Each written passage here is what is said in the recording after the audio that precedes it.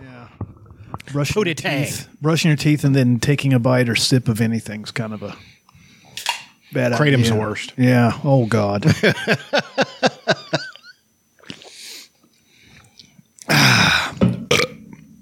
We up in here. Episode 392. We're doing Man, we're getting there. We really are. 8 more weeks, and we're going to, 8 more episodes. Yeah. So we're not going. We're not doing every week. Believe me, anymore. we try to do every week. It's just But we all have our things. Sometimes things don't work. It's just like anything else. Right. Sometimes weekends, like I'll be playing disc golf all day and I've been out in the sun and I just don't fucking feel like doing it. And I'll be like, just like, I don't know, don't feel like doing it either. Like I'll be doing stuff and like, it's understandable. It's tough. It'd be different if we were getting paid. Right. If there was a way to figure out how to make that happen, but I don't know how. So we've done everything. One way is to get lots of people to listen. Not too interested in trying that. Okay. We've got our core audience. Yeah, we got 11 people, and that's fine. I don't really need any more than that. It's probably a few hundred. Yeah, I've been reading Fire and Blood. I forgot, like 200 and some pages into it. I've been reading at least 50 pages a clip whenever I sit down to do it. I read some yesterday. Haven't done any today. Maybe after we're done with this. Mm-hmm. I like it. I like that it's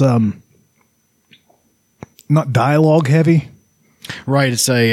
Of course, that might change. It's a textbook in all honesty. That might change later. With maybe they'll add more dialogue. I don't know. You've read it. Because don't the narrators change? Isn't there? It's been a while since I've read that one. So Mushroom. Like there's a jester named Mushroom that does part of it, which might be the one from the show. Look, he might narrate the part from the show. The show that's on TV now. Was the Dance of Dragons already happened in there? No. Okay, so I noticed Jaehaerys Jaehaerys and Alysanne. And Alysanne, they're the king and queen, and now. they're happy. Yeah, they seem to be ruling, and they really, they're brother and sister, but to them it's okay, Yeah, it's a weird. I guess it's not weird to them in this fictional land. I'm sure it happened a lot. It's a big part of that. Well, it happened so world. much with the Habsburgs and people like that they literally became like. I mean, like what people would expect. They became ugly and, underslung jaws and, just really not good to look at. Kind of hideous. Yeah. There was a king of Spain who's notorious for that. Like his limbs were like really spindly, but he had a big fat pot belly and his face was all jacked up. And when they opened him up, like after his autopsy, his inside stank, like he had been rotting from the inside out. Oh.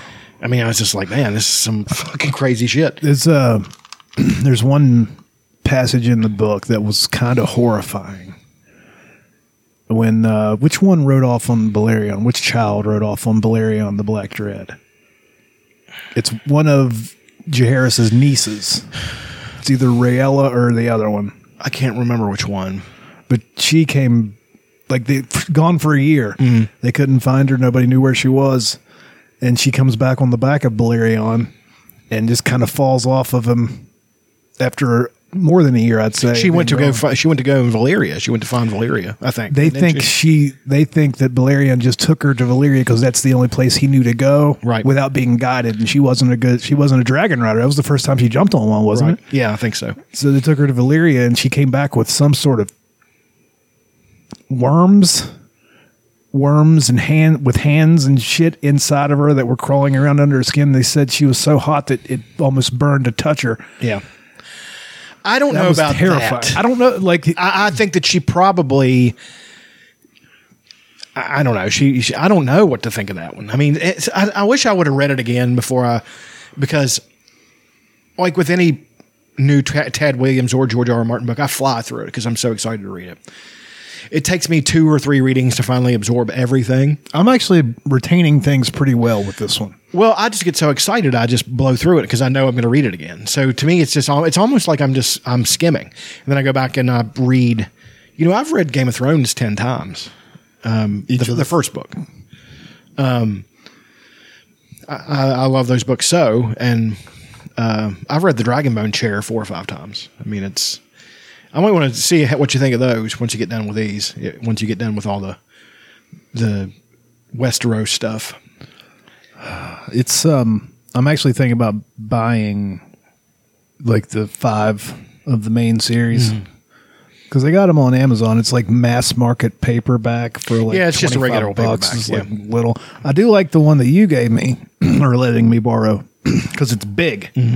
I like that. So maybe I should just. You should get on the Thrift good Books. ones. You can find Thrift Books. you can find a used hardback copy. There's books for $5. Now it won't be like a collector's copy or anything Yeah, I like don't that. give a shit about Well, that. I don't either, really. I mean, that book that you have is a first edition, first printing, but I want to read it. It's not just going to sit on a shelf. So as long as I keep it in good enough shape to read, I really don't care. So Yeah, I'm enjoying it. It's been interesting to see, at least because it's an unreliable narrator book. It's interesting to see at least somebody's take on the first. Well, so far I'm like 56 years into after the. I think it's what the conquest. generation after the conquest. Yeah, Jaehaerys is what Aegon the First's grandson. It sounds about right. I was always fascinated by Aegon, Visenya, and Rhaenys. They were always Visenya was a really cool character. Yeah, they draw her to where she's really hot. I don't know what she actually. She wasn't. looks like. they talk about how she was not. She wasn't. She had like unattractive. a sharp beauty or something like that. Is what I they think said. she would probably. I think she was probably masculine. I think she was because they depict her as masculine. I mean, she wielded a sword. She wielded the sword Dark Sister, which is. That's the one Viserys has now, right? And the brother has No, Daemon. Daemon has Dark Sister. Okay. And Viserys has Blackfire. yeah.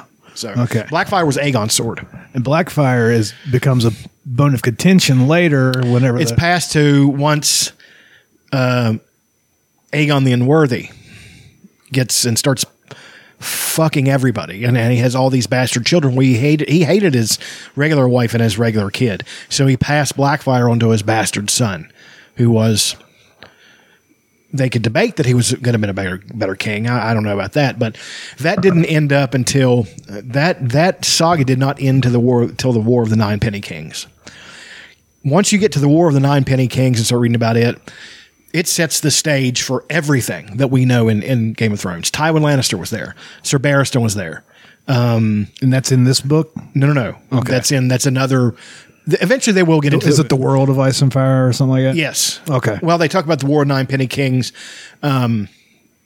I just love the way he names things because the War of the Nine Penny Kings is basically saying some guy said, "Well, we've got enough kings around here that are like 9 pennies," which means they come up like a penny, you know. So somebody just dubbed it. Hey, that's good. War of the Nine Penny Kings. There we go. You had Malus the Monstrous, who was the last Blackfire. So he says. I think Varys was the last Blackfire. I think so too. But I got a question about that. Sure. In the show, maybe he's not a Targaryen or a Blackfire because he was burned by Dragonfire, or can they be burned by Dragonfire? Yeah. Targaryens. Can we make up rules as we go don't along? know. I really don't know because some Targaryens could be burned, some couldn't.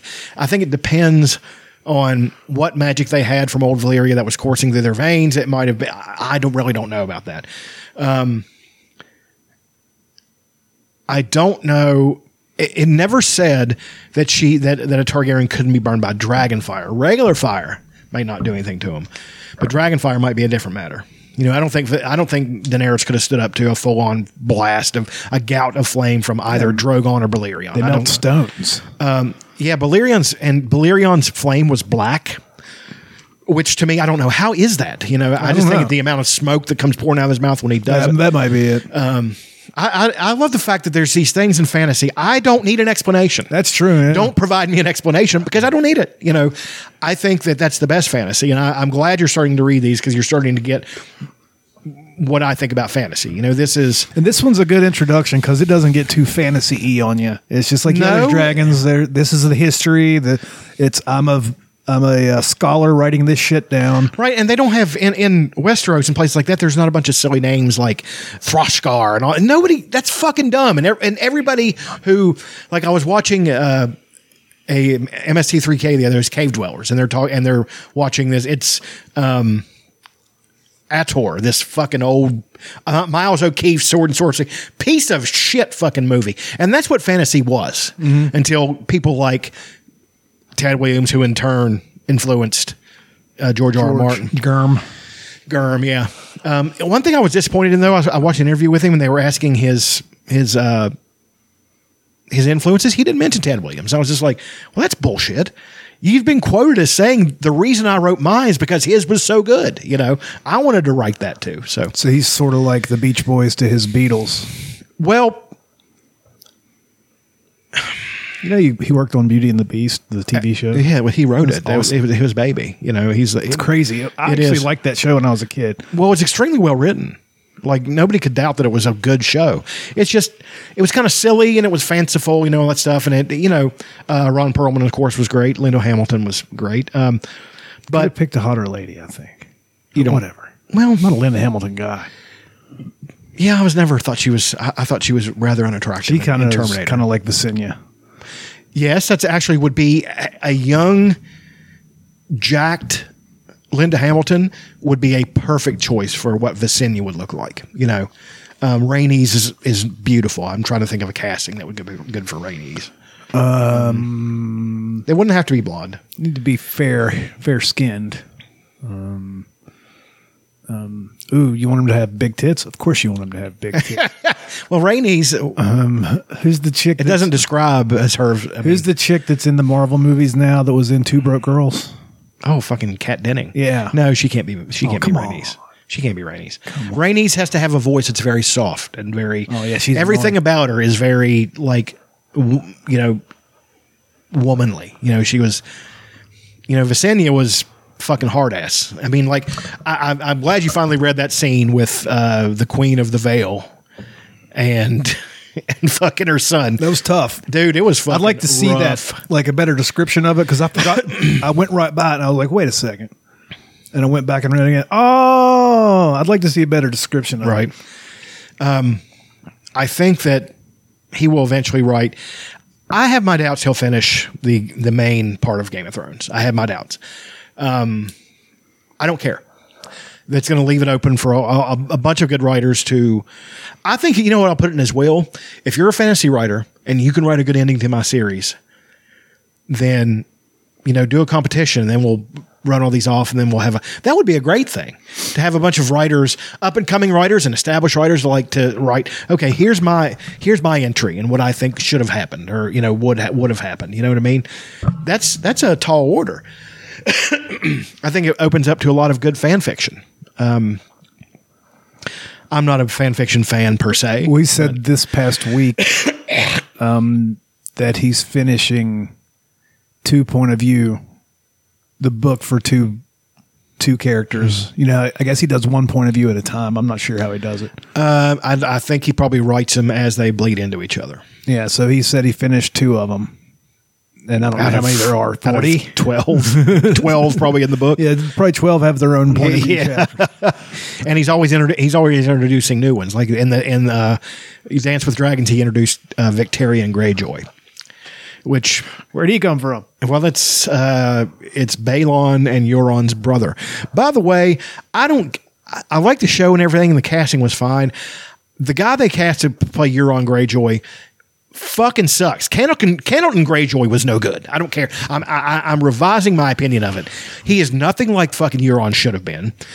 At least try to make him close.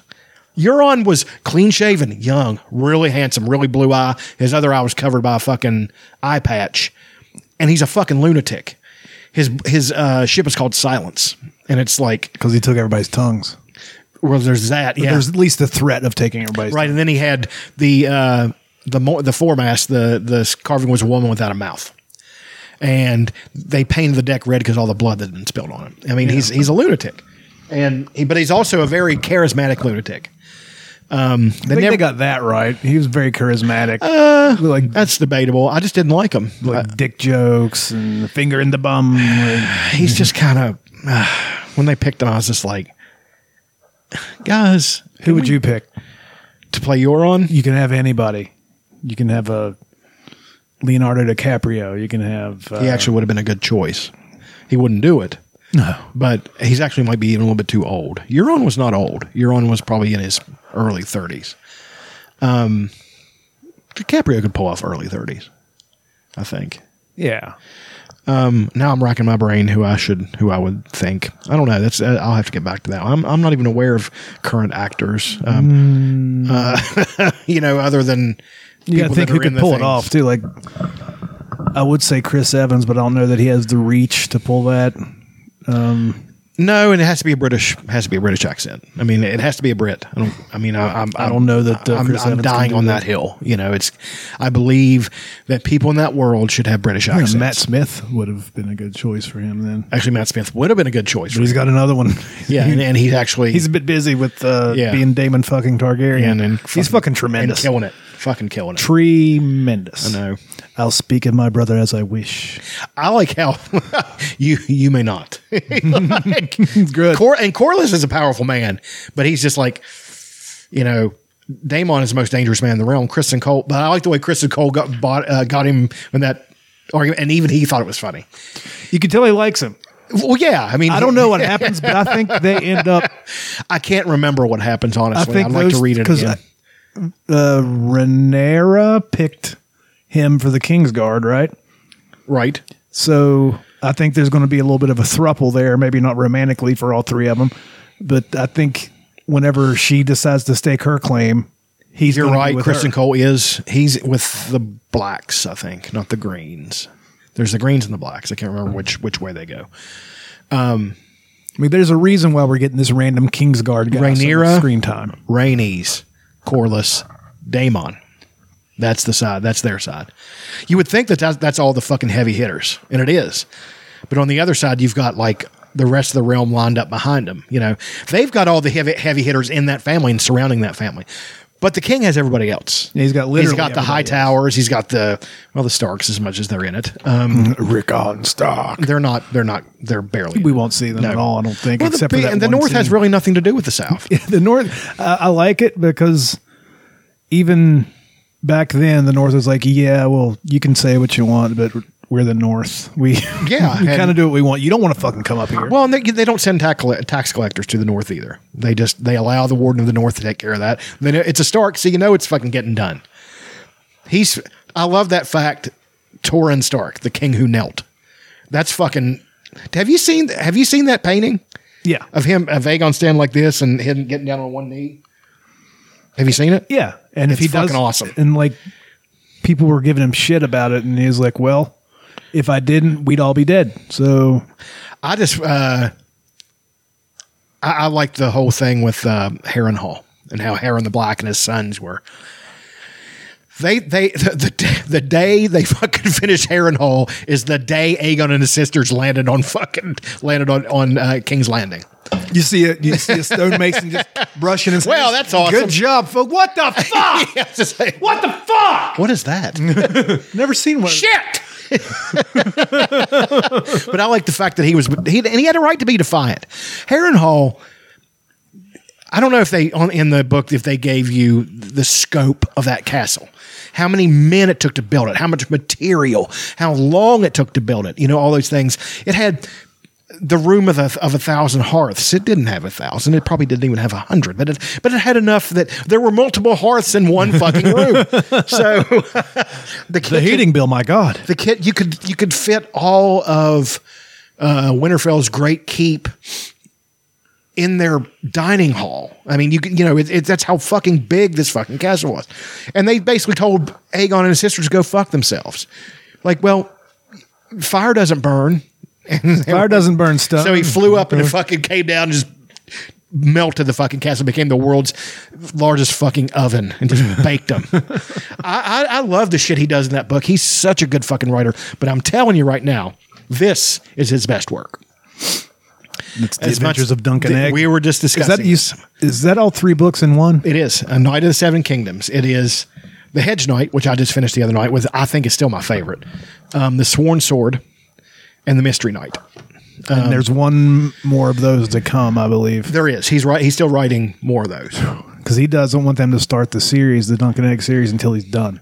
Well, but he's also got a template for that, because the thing that happens with Dunk and Egg, the end of Dunk and Egg is Summerhall. So, I've heard of the disaster at Summerhall, where Aegon the Unlikely, who was a great king, he was a great king because Dunk taught him how to be a good man. Like, took him around, and the story goes is that Duncan the Tall, Arlen of Pennytree was Sir Arlen of Pennytree, who was a hedge knight himself, died of a fever. Well, Duncan, who was his knight, right before he died, he dubbed him and made a knight can make a knight, even a hedge knight can make another hedge knight. So he takes his armor and his sword and all that stuff and the horses, and he's going to go enter a tournament at Ashford Meadow, which is this big tournament. Along the way, he finds this fucking boy that was his head shaved, who's very insolent, and just the interchange between them is fucking beautiful. It's perfect because Dunk is always threatening to clout him on the ear, and he never does it because he's a other than being a brawler and and a good fighter and stuff. He's a very gentle person. He's a nice person. Sir Duncan the Tall was a really good person. I like how they mentioned him on the show, on the Game of Thrones show. Yeah, Sir Duncan the Tall, 10 pages for Sir Duncan. There's a reason why they mention them too. It's because they're giving you a little seed. Right. Because later we're going to make a thing about these guys, just like with Nymeria. Right. The Nymeria show I think will be good. The one I'm most anxious to see is The Adventures of Dunk and Egg. They're so much fun because they remind me most of Old England, where it wasn't in the misty past. It was like catching up to our era. So there were no more dragons and all that stuff, but the heraldry and the fun and the times of plenty and all that stuff were there. So everybody was having a pretty decent life, as long as you weren't one of the small folk. Mm-hmm. And even the small folk because there's plenty to eat, plenty of work, all those things. So everybody's living pretty well. They have tournaments all the time. There's no war. So there's no, you had knights who had never really been in wars. I mean, they might have gone over and fought in Essos or whatever, so that whole thing happened. And then, it was Aerion Brightflame, the one who drank the wildfire, who's hit this girl and starts breaking her fingers. So Sir Duncan just wades through like 5 men and fucking decks him. Then he kicks him. And then, Baelor Breakspear is, trying to get him out of it. He's like, Sir Duncan, I don't know what to do here. He's like, that's my brother's son. Maker comes up. Maker is Aemon's. Aerion and all these guys we're talking about, Aerion Brightflame, Daeron, and Aegon are all Aemon Targaryen's brothers. That blows my mind. Who's the Maester? The Maester from Game of Thrones. Yeah. He had some of the best lines there as he was dying. Dude, the best. Yeah, I know that was rough. But my favorite line from him is when Jon Snow is having trouble staying, and he's just like, and he goes through that whole thing. He's like, they challenged you. The gods saw fit to challenge you when you were young. He's like, that seems to be better than they challenged me when I was old. So the ruin of my house. The destruction of my family. He said, and then the children, they drug the children out of their beds and they killed them. He's like, and that was fucking and he's just fighting it back. He's so fucking angry about it. And he's 170 years old. Well, yes. And he's the king who wasn't. Yeah. Cause he turned it down. He turned it down. He said, give it to Egg. Cause he knew Egg would have been him and Aegon are really close. You could tell. Cause whenever he was dying, he was like, Egg. I dreamt I was an old man. Yeah. That was so sad. Dude, he was such a sweet dude. He was. Aemon would have been a pretty good king, but he knew Aegon would have been better. So he had that wisdom to know, I'm a wise man and I'm a smart man. That doesn't necessarily make a good king. He's like, Egg is all those things, plus he's bold. Egg was very bold. Like, he would speak his mind, and I love the fact Sir Duncan trying to rein him in when they're dealing with all these people, and he's just, and the looks on his face he gets, and some of the artwork in this book is great, especially when dealing with Egg. Just some of the faces he makes. I'm looking for this one. It's one that always cracks. I've seen plenty of artwork where he's always got like the faces little boys make when he always has something like that. There's the one. There's my favorite one right there. He's pissed. I just love the Hedge Knight is probably still my favorite one because it's got the big battle. It's got the saddest story in that though is Humphrey Harding. He's a guy who was on the cusp, man. He was going to be this great knight. He beat who did he beat? He beat Lionel Baratheon. He beat he broke so many fucking lances against like the greatest knights of the realm and bested most of them. Was on his way. He was a young man. Then he got knocked over. Aerion, Bright Flame, fucking speared his horse, and he fell over on his horse and broke his leg. He still has him strap him to his fucking horse so he can fight with Sir Duncan. He's like, as long as I can stay in the saddle, I can at least help. And this is what kind of guy Humphrey Harding was. Sounds like a good guy. And all the guys on Dunk's side, you had the Fossaway who painted, his apple was. The other apple was red, so he painted his green because he always said he's not quite ripe yet. He was not a great knight yet, but he was going to be a good fighter. And all Scrappy. Lionel Baratheon, Baelor Breakspear fought with him. I just learned in this book that the Baratheon house was created from a Targaryen bastard. Yeah, Orys. Yeah, I had no idea. Orys is the one who challenged. Remember, I described that battle, Argilac the Arrogant. Yeah. And was an old man, and they fought after Argilac had cut down like so many men as an old man, fighting with the rain in his face and walking up a fucking hill. And Orys was so touched he finally overcame him and killed him. And he was so touched and so moved by how fucking awesome Argilac was that he kept. The Baratheons had no standard. They had no fucking sigil. They had none of that shit. He just kept all the stuff that the Durrandons had. So all the coat of arms and all that stuff that the Baratheons have are the Durrandons. Yeah. So, Orys was, Orys was a tough guy. He was a lot like in the mold of Robert and Stannis, and in the book Renly, not so much on the show. I don't like that they did that. I like the guy who played Renly fine, but I think they should have gone for it and made him sort of foppish. No, made him less foppish. Less. He wasn't even foppish in that. He was just kind of. I don't know. They made him less gay than he actually was in the book, right? But also more, if that makes any sense. I do. That does make sense. In the book, he didn't give a shit people knew he was gay. He's like, fuck you, what are you going to do? I'm Renly Baratheon. And he was this big, huge, handsome guy that fucking half the women in the realm wouldn't have given, hell, any of the women in the realm wouldn't have given a fuck if he was gay. Like, I'll try to fuck you anyway. That's how pretty of a man you are. Because Sansa describes him as the handsomest man she's ever seen. She's already seen Jaime Lannister. They couldn't have picked a better guy to play Jaime Lannister. That is a handsome son of a bitch. He's great. He's great at the role. He embodies what Jaime was. This has turned into a Game of Thrones podcast. I don't give a fuck. I'm all because it's sort of all I've been watching between like breakdowns and all these different channels. You said last week it was a cottage industry. There are hundreds of YouTube channels making bank.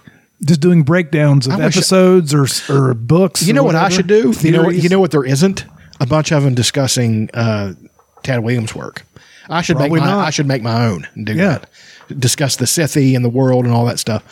I won't, but we can figure it out. It would have to be on camera and all that shit. We'd just get set up a cell phone on a tripod and record into this, clap, and that let you know how to sync the sound. Okay, we could do it. I'd have to write a show out. I mean, might want a different backdrop than that. But and I wouldn't even know to begin. I guess begin at the beginning. We'd start with the Dragonbone chair, and we'd have to get a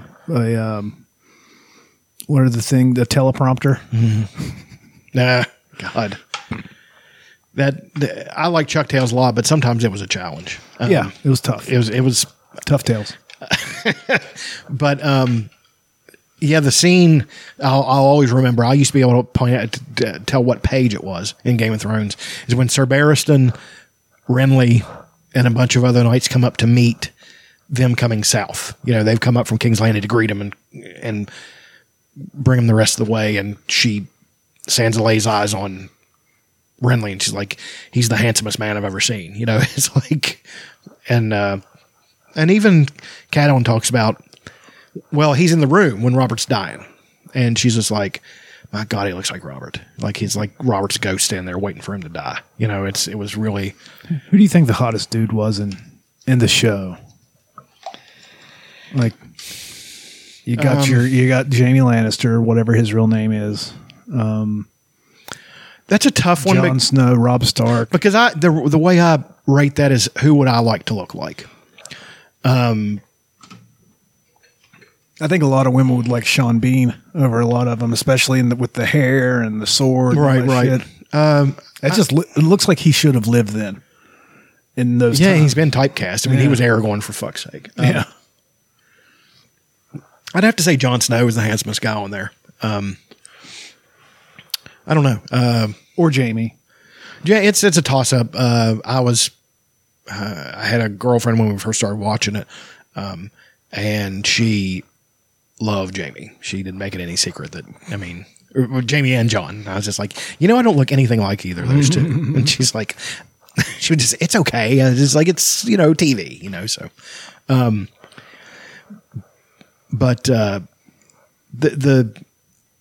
whole Game of Thrones thing becoming what it's becoming, I'm both for it and against it, because both for it and against it. I don't want it to go the Marvel route, and where even I get sick of Game of Thrones stuff. Yeah. I've been reading Game of Thrones for 25 fucking years. Yeah, since like 1997 or 8. I read the first book before even the other books were out.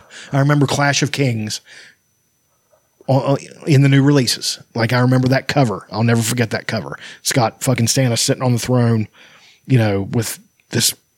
I mean, I remember buying sort of a Storm of Swords in Ohio, and reading it and just being, that's the Storm of Swords is the Red Wedding. That's when the Red Wedding happened. So being blown away reading it while I was at University of Toledo and like just skipping class so I could read that book. Not that I need another reason to skip class. But I think he's a singular voice. I think that people who bitch about him not getting a book done should just go fuck themselves. I think he'll get him done. I think that The Winds of Winter will come out sooner than we think it will. I think it'll be out within the next 2 years. I think he'll get him done, and it'll be close enough to the ending of the show. Not exact, but close enough, and then they'll bring it back for season 9. You think? In a few years, yeah. But everybody's aged up. Doesn't matter. Okay. Everybody's old enough. I mean, how much older is Maisie Williams going to get? She was already pretty much full grown. Sure. They showed the side tit. That wasn't her. I know, that was CGI. Yeah. Well, it was her head on another actress's body. I think that's what they're going to do. I would like to see where Arya. That's one thing I'm truly curious about. Where Arya gets to go. What the Western continent is going to look like. I think he's going to rip off what I've been creating. Not that it's him. He's ripping me off. Parallel thinking that it's going to be somewhat like North America. That there's going to be Amerindian type people. There's going to be this a lot of parallels, because that's a cool thing to write, to have these cultures interact, Yeah, she needs some Native American types. Yeah. This vast continent with huge plains in the center of it, a low mountain range along the eastern coast, a giant mountain range that's like the Continental Divide, all that stuff. And then, dude, it's so much fun to create worlds. In the books, the Night King is not in it yet. Or probably won't be in it. There's a Night's King, different guy. He was a Stark, probably. Yeah. He was a Lord Commander of the Night's Watch. Saw a hot zombie lady. That is the Night King.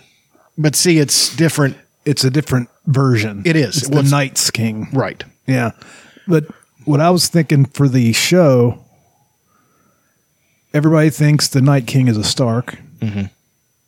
They have the warging power. Is it possible that after he gets jabbed, he wargs into Bran? It's possible. And that's why Bran's all weird. Like, oh, you're a man. almost that type of shit. Yeah, that would be. I'm not really. Whenever Mira is talking to Bran, Right. she's like, "You're Brandon fucking Stark." I'm not really. He's everyone that's ever been in that. I could see that, but I think what they should have done is done some time travel stuff where the Night King actually was Brandon, actually was Bran. They could have done that. I mean, they could have done it very easily. And I think that might be, the craziest thing about it is that I knew that hold the door is what Hodor was saying. I knew that when I first read the book and he kept saying it. I was like, I think he's saying hold the door. I figured his name was Hodor, but it's Wesley. It is. And the reason I thought he was saying hold the door is not for any supernatural reason. I was saying it because I think he's always having to hold the door for people because he's a servant boy. Hold the door, hold the door. So he just says Hodor. That's what he keeps repeating. It's amazing to see an assumption come to life in such epic fashion. You know, that was it. Dude, all that shit. Fantasy is such a massive part of my life because it's something I could escape to. Mm-hmm. And you know, these worlds I go into, I am surprised at myself that I haven't written one because I like escaping so much that I like creating places to escape. I've drawn maps. I've done, you know, the Great Western Continent I was talking about with that one. My one fantasy world is like a project I'm constantly thinking about and collecting things to learn to create it. Like, you know, I had an area that was like Appalachia, and then I had the giant inland sea that was like this freshwater sea with, you know, I thought since he writes novellas and short stories, I might just start with short stories, write short stories in that world with things that happen.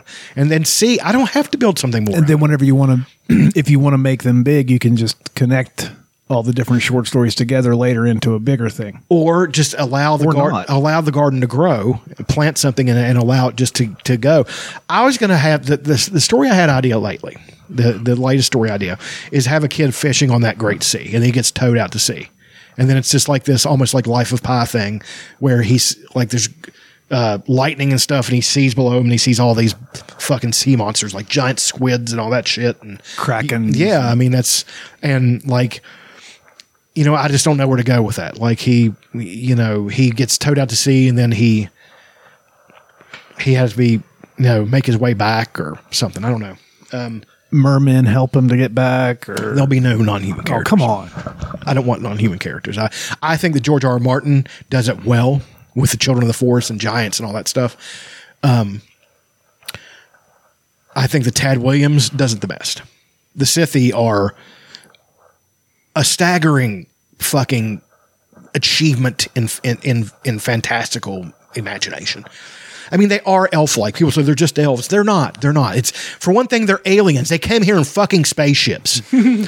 I mean, that idea and the fact that he pretty much confirmed it in this latest book, because here's where the ship landed. I was just like, it's up in the mountains. Like, so, you know, they talk about that and be like, well, how could it land here? It's up in the mountain. See, he keeps on alluding to it. And I know in the last book, which is coming, that they're finally going to discuss that. Like, and it's not going to be sci-fi type thing. It's going to still be fantasy, but it's going to be fantasy like the closest thing I've always talked about, the close to is Breath of the Wild with the Zelda game. It is like ships and lasers and all that stuff, but it's magic. It's just a very advanced form of magic.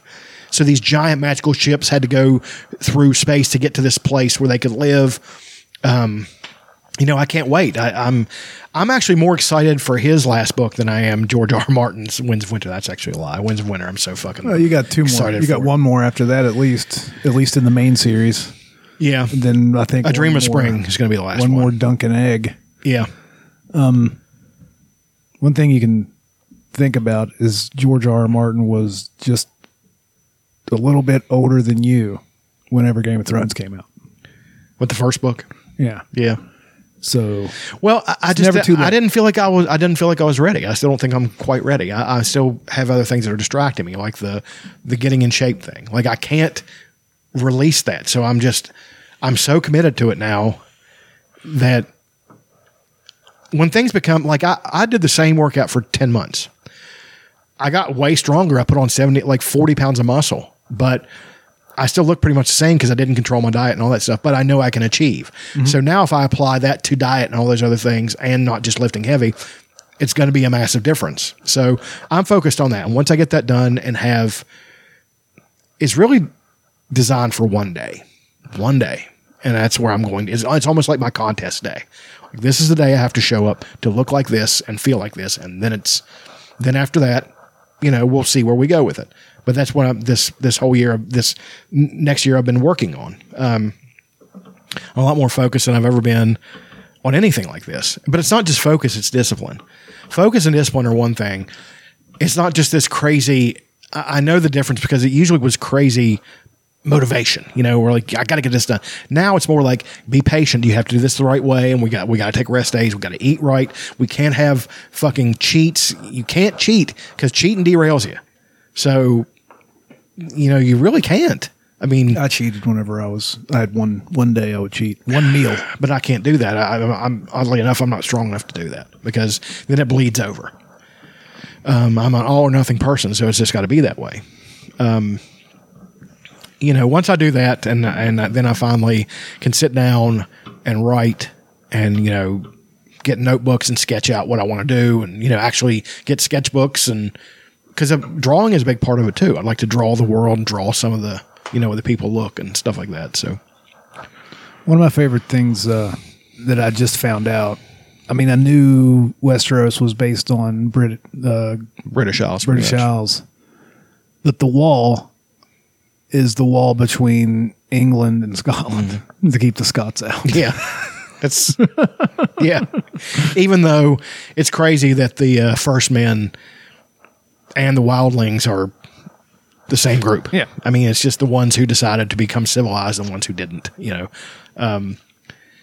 There's some dispute about who actually built the wall, at least on the online communities. Like, it could have, the Children of the Forest could have did it. It could have been the White Walkers themselves. They made a truce with the First Men and they built the wall together. Well, the prevailing wisdom says that Bran the Builder in conjunction with the Children of the Forest built the wall. I would think that that's just an oversimplification what actually happened. Yeah. I think it was probably a Stark. It was definitely one of the First Men. It wasn't any of the Andals. So the Andals are kind of... They're from Essex, right? Well, yes, but their route there is kind of strange. It's almost Viking-like. Actually, who they are is the Angles. The Angles and the Saxons. I like the fact that he barely changed stuff. The First Men, he didn't call them, he might as well call them the Colts instead of the Celts. They had bronze weapons and they were, just very Celt-like. With even the patterns and stuff they wear and the color of their hair and all those things, the Andals are very Angle and Saxon. They're, tall, blonde hair, blue eyes, all that stuff. Steel weapons. They had a lot of steel weapons. And they were able to beat the First Men. So all those two groups interacted. I like the fact that from the Reach pretty much down is Andals. And from the Reach up, I think it's the Reach, is the First Men. Nearly all the families in the North are First Men. The Starks, the Boltons, the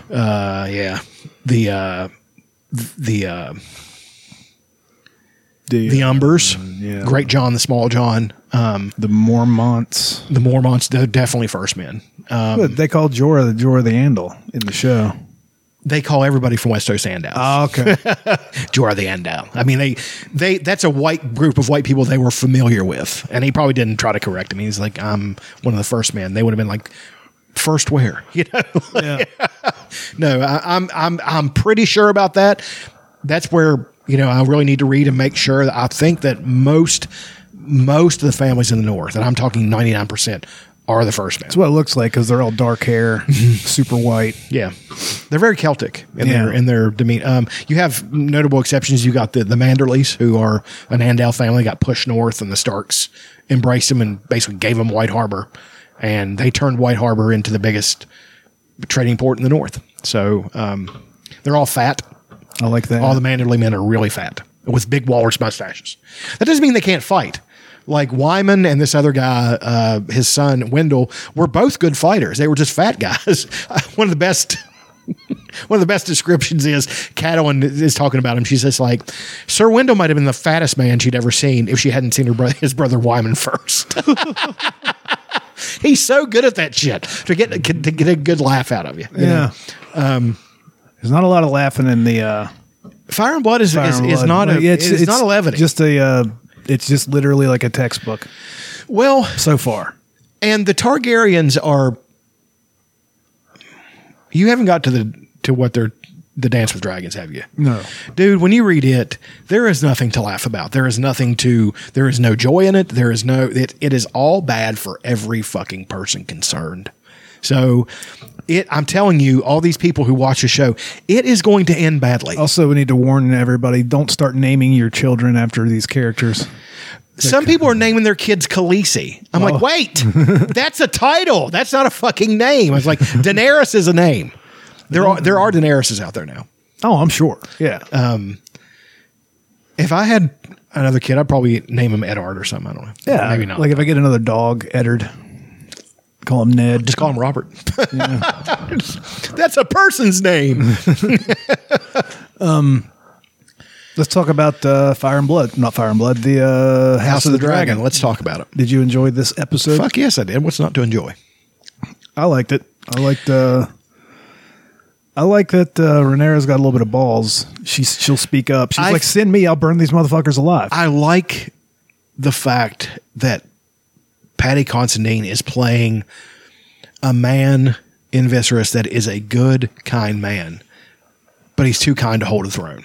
And they all like the thing with Corlys. I love the character of Corlys, but he's a fucking jagoff. And he Otto has to fucking he's basically has to threaten him. Yeah. And, King Viserys should have stood up and be like, I don't give a fuck who you are or how many ships you got. I'm the fucking king and I'll burn your fucking ships. Sit down and shut the fuck up. You know, that's what he should have done. That's what Daemon would have done. You know, but there could be a balance between those. That's what I'm saying. There's too much extreme. I'm trying to think of a good king. Robert was a terrible king. So let's think of another one. Aegon the Unlikely would have been quiet about it, but he would have stayed in his seat and he would have said something to the effect, do you know whose hall you're standing in, sir? Well, why don't you remember that and sit down, you know? And then that would have been enough menace, you know, to have that, hold that fucking stare and have him sit down. Jaehaerys said something like that in the book that I'm reading. It was, I forget, I'm not remembering, but he had like a moment like that where somebody was trying to push him a little too far, and he's sort of like just pointed out the window, and like one of the dragons is flying around. He's like, look, One of my favorite. I love those eloquent moments that George R. R. Martin writes so well. One of my favorite ones is the Castellan at Storm's End is holding the castle for Renly. And Stannis rides up and it starts threatening him. He's like, this is my family seat. He's like, this is Renly's seat now. And you're not allowed in. He's like, you've come here with a force of men. You're not allowed to come in here. And I'm holding it for him. And he said, and the name of the castle is Storm's End. Mm-hmm. So he looks at me and says, bring your storm, sir, but remember, if you will, the name of this castle. And then he turns around and walks back into the fucking... That's a beautiful moment. Yeah. I mean, he's so good at writing those. What else happened in this episode? It's 6 months after episode 1, and they're pressuring Viserys to get married, and everybody's got a kid that they want him to bang. Alicent Hightower stands up, and that is going to destroy her relationship with Rhaenyra. It already has. Yeah. So, Alicent doesn't want it. She thinks he's a kind man. She likes him. He's an uncle. Yeah. You know? I mean, she probably doesn't have much heat for him, but probably not. Yeah, but you know, she probably thinks of herself more with a guy like Sir She probably likes Sir Kristen Cole or something like that. She probably likes it. He's a big dork. Well, the fact that if he was in our time, he'd have toy trains. He would. He's that guy. He's a big old dork. He got his fucking just a sweet diorama. Really sweet man. He's got his toys and he's having a good time. Yeah, I mean, and his fucking wife and baby just died. He has no business being king, really. It should have been Rhaenys. I like that Rhaenys had a very Olenna Tyrell moment. Yeah. With Rhaenyra. She was... While they're watching her 11 or 12-year-old daughter, who they offer to the king to marry. Right. Walking down the path that we've seen so many times where Right. all these plans have been hatched in 100 years in the future. Right. And he's just so uncomfortable with this little girl who's also uncomfortable. Sure. And then she says something in fact, I can bed you when I'm 14. My mother said I didn't have to bed you until I was 14. And he's that's just like- that broke the camel's back. He's like, what am I doing? Yeah. She was a perfectly nice little girl. Yeah. I mean, she was very cultured, very, because you could tell she grew up into a very distinguished, beautiful lady. Yeah, two smart people as her parents. Right. Two very grasping people as their parents, though. Rhaenys should be grasping, though. She got a raw deal. She would have been a great queen. She has the steel, as she demonstrated with Rhaenyra when she had to put Rhaenyra in her place. When I am queen, will make new ways or something like that. Yeah. And she calls her the queen who wasn't or something like Yeah, that. the queen that never was. And she said, I can't remember what she says to her. It was a cut. Like it was. She said the men of the Seven Kingdoms or whatever they're calling it at this time. I'm not sure at this point if Dorne has come in yet. But Dorne is part of the Seven Kingdoms, but they were never conquered. She said the men of this of the realm would sooner burn every castle to the ground than to see the woman on the throne. And we've heard that before. Yeah, we have. And one of them does burn it to the ground. Yeah. No, the words of House Martell are unbowed, unbent, unbroken because they never lost. So I wouldn't call what they did winning, but they never lost.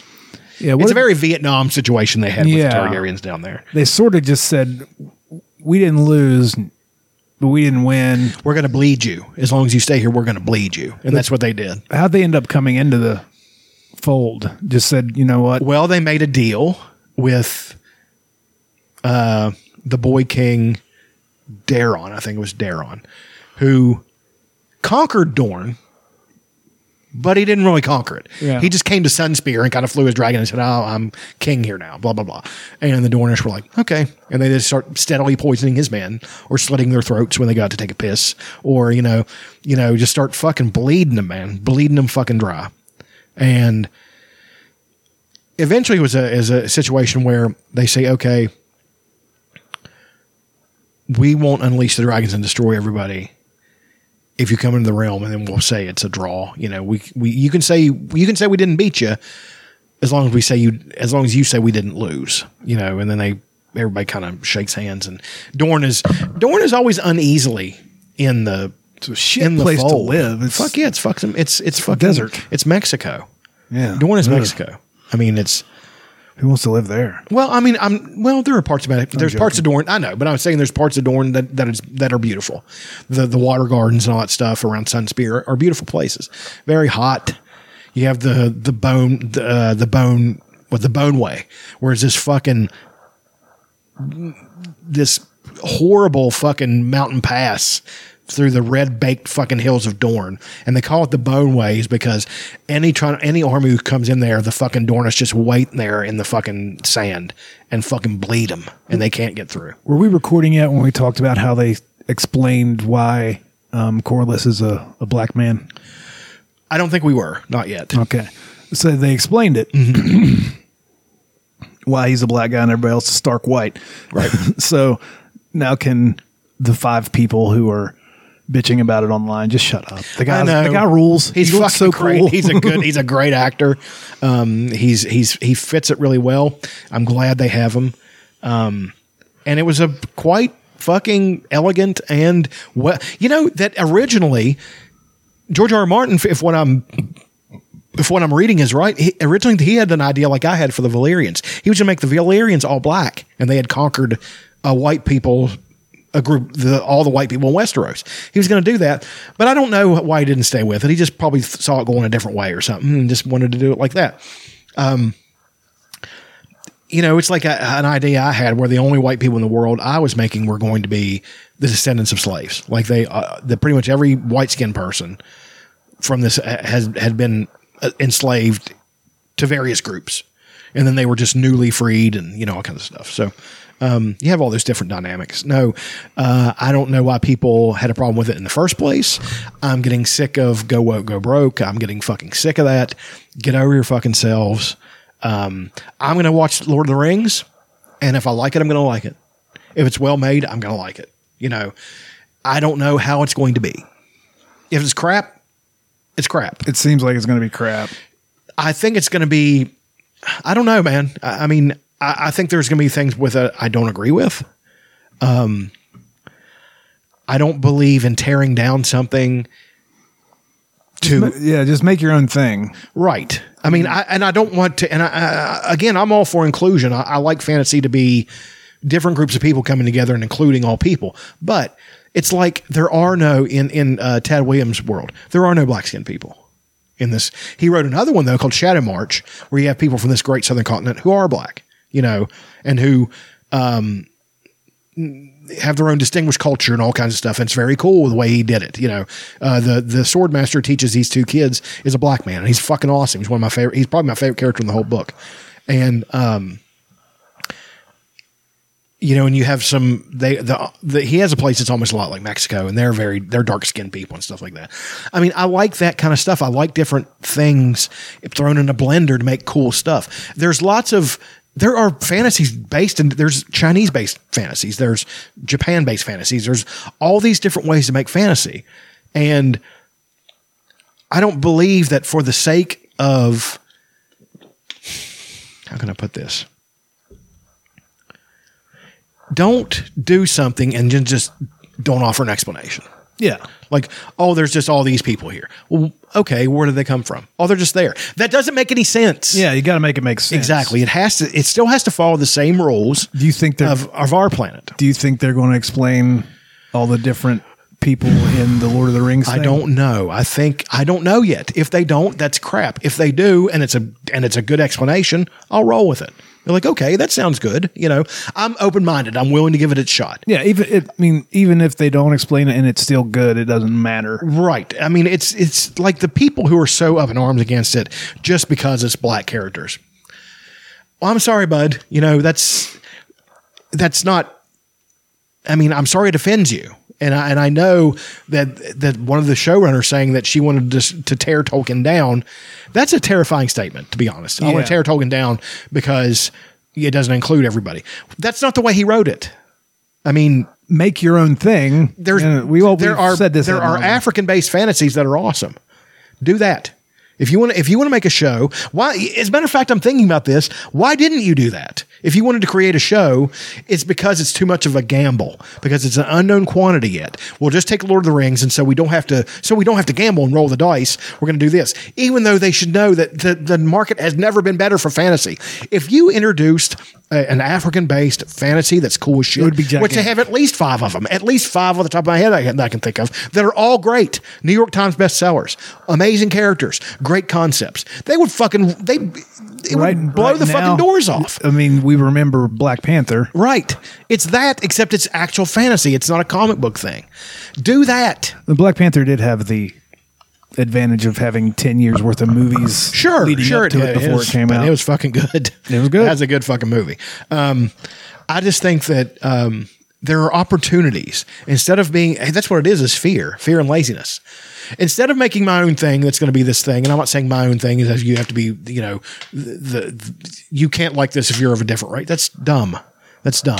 I think that all people should be able to like something. I like African-based fantasy. I can't like that because I'm white. Mm-hmm. Or, anybody who's Latino can't like something, that whole thing is silly. So you can create something that's great and something that's really original. I'd like to see Jordan Peele take a swipe at it. I think he can make something fucking awesome. At a Lord of the Rings, I'll look one up. If he does it, it's going to. If he does something like that, it'll sell at least. Hold on one second. I got to get my phone. I'm going to look this one up. I mean, I can look it up. You can just tell me. Black Dynamite. Wolf, Red Leopard, or something like that.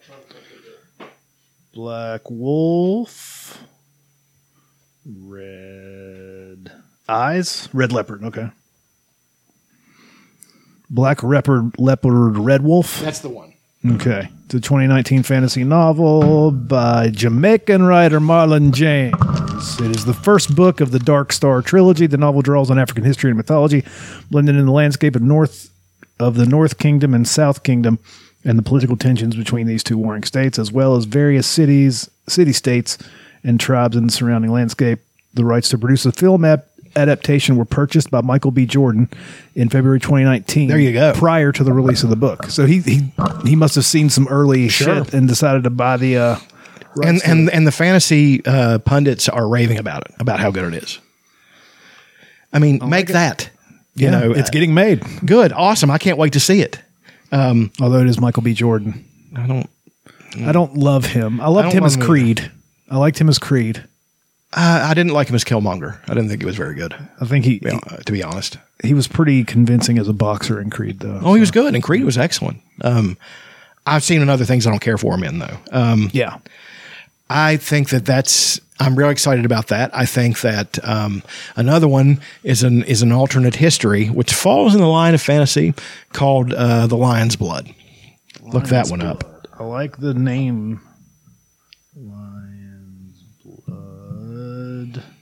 Novel by Stephen Barnes. Yes, there's two of them, actually. 2002 alternate history novel by American writer Stephen Barnes. The book won the 2003 Endeavor Award and is followed by the sequel Zulu Heart, which I've never read, oddly enough. I need to get that one. Stephen Barnes. That's what he looks like. Looks like nice fellow. Looks a little bit like Tiger Woods. He does.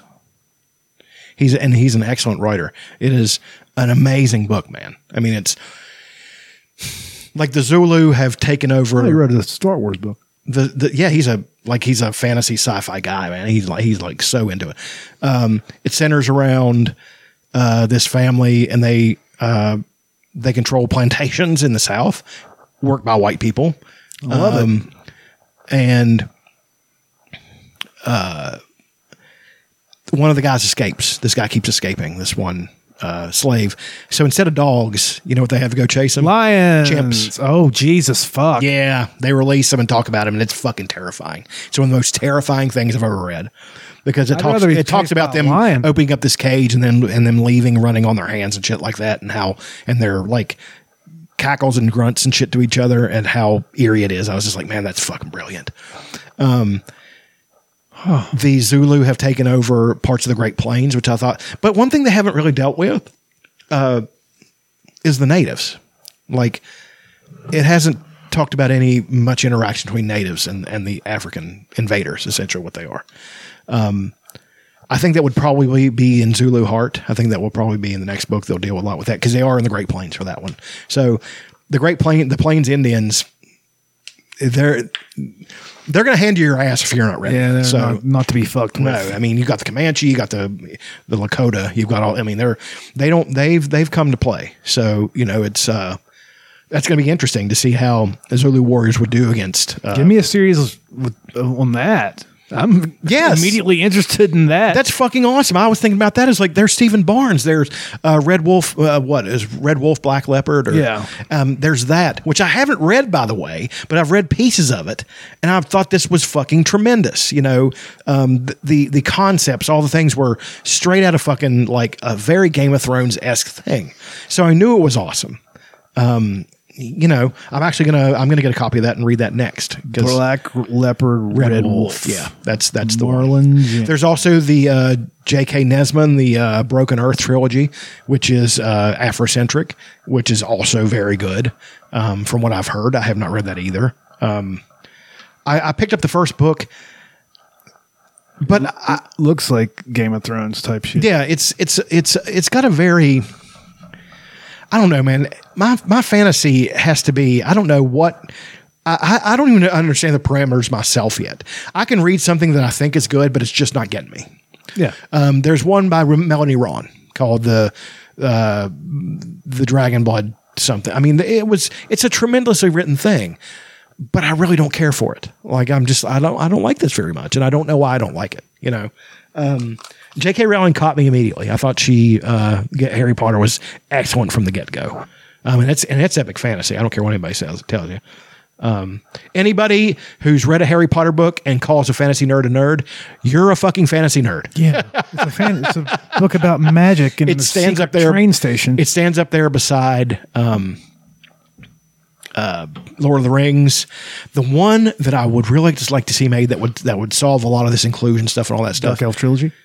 The Dark Elf trilogy is a great idea. I know.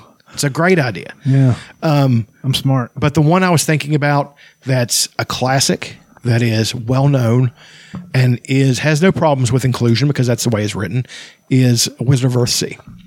Okay. Ged is a black man. I mean, he was written that way from the beginning. Did we do that in Chuck Tales? We never covered the Earthsea trilogy. The last one we did was the first part of Homeland off the Dark Elf trilogy. We never went beyond that. You want to do favorite things? Sure. Which is basically all we're doing anyway. Yeah. But I never even played the opening theme song. I just now realized that. Who gives a shit? Complete non sequitur. One of the reasons I'm kind of giving up heavy lifting is I just saw a kid in 8th grade squat 500 pounds. Yeah, fuck that. So I'm just like, It's a young man's game. Yeah. I have a question. Sure. Let's say you're born in Westeros. What do you think your path is? Do you end up as a maester? Do you end up as a knight? Do you end up as a fucking lord of some place? Definitely not lord. That's gentry. You would have to be. I don't know, man. I mean, that's a good question. I can see you as a maester. Yes, but I do think I have a decent set of skills to be a good knight. So, probably a maester. But a maester like there's a maester in Feast for Crows, and he's this big, scary guy who beat a guy to death with his fists. So like that's like the one I would. You wrap your maester's chain around your fist. His name's Magwin, and he's like this. He's knows all this arcane knowledge. He's one of the few people who understands magic. He got his Valyrian steel link, which hardly any of the maesters have. That's the one. And to whoop your ass. Yeah. He's a really cool character. I'd probably be one of those guys that's I am here. You caught between different worlds. I was going to say you've expressed interest in smithing. You could be like a Gendry type. Sure. That's probably where I end up being, as being a blacksmith, but a blacksmith that reads and has learned. Yeah. I'd be one of those guys that's like I am now. It's people cock their head when you're like, you work in a steel mill. You're a strong, physically strong guy, and you're still intelligent. I think I would be a bard. Yes. They don't really have too many bards there, but like you see me, like this guy's a giant. Why is he just singing? What a faggot. Well, bards had to fight. Yeah. Had to know how to fight too. I mean, bards in some fantasy, like the Bard's Tale, bards are like a warrior class. They wield weapons, and the music they sing is magic. So that's a cool one. Man, Bard's Tale was a great game. It's set in this fictional place called Britannia. I'm sure you know this, but George R. R. Martin had something to do with Elden Ring. Yeah, oh yeah, he loves it. That game? Man, I don't like it. I tried it. I know he wrote it. I don't care for it. I don't like those games. I don't like those games. Epic fantasy game. Well, no, the fucking on hack and slash type. Well, the multiplayer online. I want a story. No. Oh man. No. I need a story. Like, the ideal game for me is like, The Last of Us. Have you seen the new stuff for the remake? Remaster the remake PS5? Oh, it's not a remake. No, it's a remake, not a remaster. Whoa. You haven't seen any of the fucking footage for that yet? Give it a ganders. They've got the beginning where Sarah gets killed. They've got that whole, that's online. Like, you could probably watch the whole thing online if you wanted to. I don't want to because I want to see it. I want to play it. But I need a PS5. Yeah, I got to get one of those too. This is like a gameplay trailer. That's the one where they're fighting with Bill at the. Did you get to that part? In 2 or 1? 1. I finished 1. Okay, this is the part when they're with Bill and they're trying to get into high school. I only played through it 1 time, so look at those fucking graphics. Look how it's different. Pretty insane. Look at the fucking. Did you see that wipe?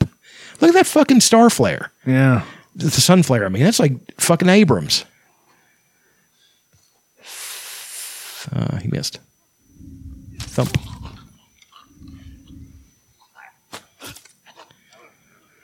Dude, I have to get a PS5. The only reason right now I want a PS5 is to play this fucking game. And there's this whole fucking, as there is for everything now, this whole debate online. They're ripping us off. They want $70. I'd pay $170 to play that fucking game. I mean, if you need to love something, just love it. You know, why are you sitting here bitching? I got on there and told some guy to fuck off on YouTube and all this stuff. He's some Brit talking about how, well, the game is, you know, it's just a glorified remaster. I was like, you haven't seen how good it looks. You haven't seen, you know, everything that it has to do yet. They included Left Behind in it too. I think they weave that in with the rest of the story. So did you play that too? Left Behind. It's the one where Ellie and Riley go to the mall, but it's also intercut with Ellie trying to get stuff to fix. Yeah, I think so. To nurse. She's in the mall that's got snow, like the roof is broken, and there's snow in the mall. I'm going to try to find the trailer for the show. Oh, there's very little for that. There's a teaser, I think, that shows. You don't know, do you? The people that left. This is fan made. Oh, is it? Pretty sure. They're not the kind of people worth saving. Yeah, that's definitely not. You've got ghosts haunting you. Wait. Something in your past you can't live with. Seems to me you're serving penance. Tell me. What happened? I lost my daughter. You said you would take the child there. The growth inside her has somehow mutated. No, this is fan made because that's why dialogue from the game. I can find. There's a little bit that they have that was at the tail end of the what's coming. Here's an HBO Max what's coming. This is it. Like when it's going to have some, and it cuts right to, here we go. It pretty much cuts right to. What is this brief mortal life? Here in a second. If not the pursuit of legacy. Can't wait to hear what that conversation's about. It's very intoxicating. I feel like I'm in a dream. It's at the end of this. You trust me? The HBO they know what they're doing, man. They kill it. They don't have to bow to advertisers, so they can do whatever they want. I want to watch that. His Dark Materials looks really good. Good. I'm sure it is. I need to read those books. The Golden Compass is what it's based on. The president needs men of action. You're a go. Bend the rules. Blackmail. Don't get caught. I guess that's based on Watergate.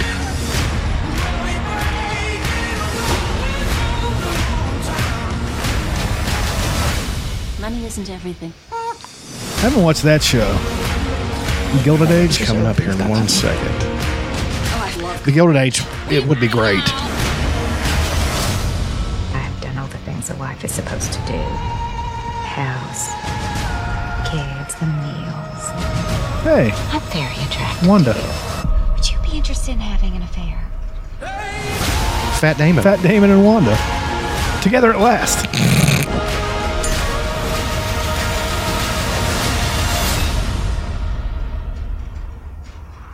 Here we go. Fuck.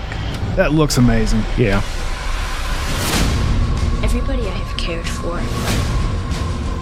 has either died or left me. You have no idea what loss is. Fuck. God, it's gonna be fucking tremendous, dude. Is it rain? Yeah, dude, it's raining, bro. Fucking ever since Station 11, take my fucking money. I have not seen. I mean, I'm sure that The Last of Us is going to be every bit as good as Station 11 in its way. But Station 11 to me is so beautiful of a thing that. Yeah, I loved every second of it. It was. I listened to the song. Beautiful, yeah. I listened to the song the other day and was driving home from Fayetteville and burst into tears. Because it was it's one of those moments that you just, everything was beautiful. It was sunny. It was a great day. I just love Fayetteville, the energy up there. I've seen all kinds of people, all kinds of license plates from different places. And, the fact that our little part of the world is finally starting to come to life and all those things. And I just driving down the road, listen to that song, Wandering Under the Moon, and fucking just burst into tears, happy tears. It was weird, man. Did you ever listen to Florence and the Machine's version of Jenny of the Old Stones? I didn't. I'll play a little bit of it for you so we don't get canceled. I love that song. I like Podrick's version. Yeah. I am the halls of the kings who are gone. Speaking of, I have heard this. I've heard this on something. I think it played at the end credits of one of the episodes. The ones she had lost and the ones she had found. The ones who had loved her the most. Bitch can sing. I still think my favorite depiction of any song is the Hold Steady playing the Bear and the Maiden. Yeah. That came on the second after Jamie got his hand cut off. He's laying there, his hand like you can see it pulling away from his arm, and you hear and then the fucking song kicks in. That was awesome. Anyway, what's the favorite things? That's what we're doing right now. What do you well, of course, House of the Dragon, The Adventures of Dunk and Egg. Hey, I got a question about House of the Dragon. Sure. The crab guy. Mm-hmm. Is he wearing a Sons of the Harpy mask? Looks a lot like a Sons of the I Harpy don't mask. think so. I don't remember that character from. I'm sure that is a character from Fire and Blood. But like I said, it's been a long time. I read that when it first came out. So 10 years now. Has it been 10 years? I think it maybe 7. I'm not sure. Let me look and see. I don't think it's been that long. I think maybe 5. Man, it's really coming down. Hope we don't Maybe lose, it was 5 years. hope we don't lose fucking power. That would suck. Yeah, that would just be a short episode. It'll save. Fire and Blood 18, so it's only been 4 years. Right. November I thought 2018. it sounded about right. People are mad that he did that book instead of finishing Winds of Winter, which I get it. But I wasn't mad when I heard about it. I was just like, well, I get to read more George R. R. Martin stuff. But there was part of me like, man, because I've read so many awesome chapters of the Winds of Winter. I've read the Tyrion chapter. I've read. oh, he's got sample chapters out for it, doesn't he? There's a couple Tyrion chapters. There's, let's see, who else? Reek, who is. Do they call his chapters Reek Yeah. instead of? Oh man, that's rough. They actually call him, sometimes they call him Reek, and then sometimes, that's what I like is that it'll change according to how he feels about himself. Allison Martell, there's chapters from her point of view. There's chapters from Victarion, a couple chapters from Victarion's point of view. Trying to think who else. Sir Barristan, a couple of Sir Barristan chapters. So he's still alive and kicking in the books. Fuck yes, he took over Dany's army. He's commanding all her forces now. That's something that Sir Barristan never did. He was never a general. I'm quite sure he's going to be good at it. Pretty capable guy. Yeah, because he's capable of. I mean, the stories about Sir Barristan, that guy deserves a fucking show of his own. Yeah, I mean, he's one of the ones that didn't get his due in the show. He's Westeros Captain America, is what fucking Sir Barristan is. He's a man from another time. He's from a time when the world was good, and but also a more brutal time, but also had more elegance. It's a weird dichotomy with him. The way he saved Eris when he stormed into, not stormed into anything. He climbed the walls without fucking spikes or anything to get into Duskendale and fucking broke Eris out, threw him over his shoulder, stole a horse. Eris. The Mad King. Oh, okay, yeah. He got taken fucking hostage by the Hollards at Duskendale. So, actually, Sir Dantas is only alive because Sir Barristan begged Eris to spare him. He's like he's a little kid. We can't kill him, So Eris relented and didn't kill all of the Hollards, but he killed pretty much all of them. And He climbed in, he got it, he broke into his fucking cell, threw him over his shoulder, ran out the fucking keep, stole a horse, got shot in the back with a fucking arrow, kept going. You know, and he's fucking amazing. The way he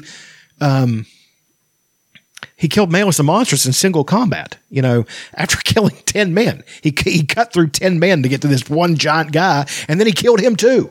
I mean, it's just like, and he was still a fairly young man, I think, when that happened. It was the War of the Nine Penny Kings. He's the one he pretty much single-handedly ended the war.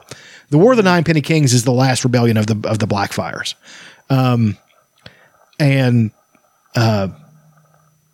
My favorite thing he did, though, is something that we'll never get to see because it happened in A Dance of Dragons, A Dance with Dragons, because that's the name of the last book that he wrote. Is this giant gladiator is standing in the way for him to interrogate this guy after Daenerys flies off on Balerion, and the guy won't get out of his way, and he's twice Sir Barristan's height and half his age. So he's 12 feet tall. Well, I mean, not a little bit of exaggeration. Yeah. I mean, he's a huge man, and he's got his teeth filed down, and he's got a giant arak. You know, Sir Barristan is, as always, a gentleman. He just walks up to him and says, "I need to get in that room," and he's just like, "Go away, old man. You smell of piss," or something like that. And he's just like, just get out of my way, and I won't harm you. And the guy laughs, and I'm going to eat your heart. And then he just takes his sword out, fucking salutes him, and just fucking goes to work and cuts his ass to fucking pieces. He beheads him and then disembowels him in one fucking motion. Whoom, whoom. And then as the body's falling, he fucking tucks his sword back in and goes walking through the fucking door. I wouldn't be surprised if he bowed. He kind of did. He bowed to him with respect because he was a combatant. And, you know, the respect he would have accorded in a night. That fucking speech he gave in the sample chapter, when he's telling all of his knights when they're in Meereen and they're getting ready to ride out and fight the collected forces of Astapor and all those places, where he tells them just to pick their weapons up and keep going. He says things like, one of my favorite quotes is, he's like, "You might shit your pants." He said, "I did my first battle." He's like, "All battlefields smell like shit. Just pick your sword back up and keep going," you know?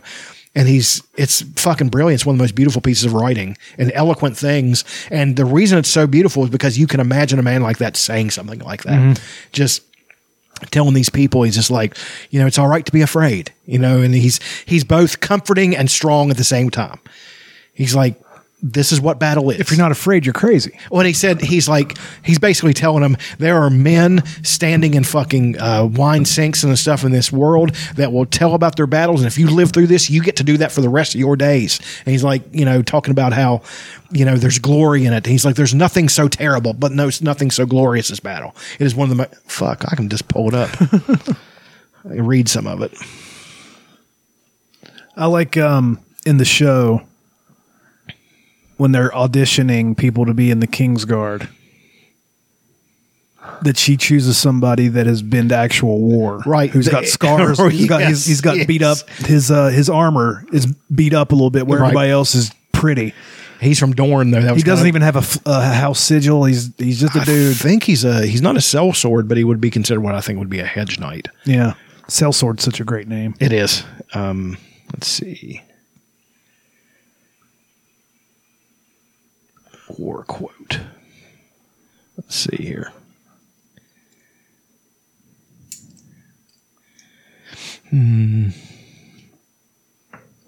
Sorry, I know we're getting dead. It's fine.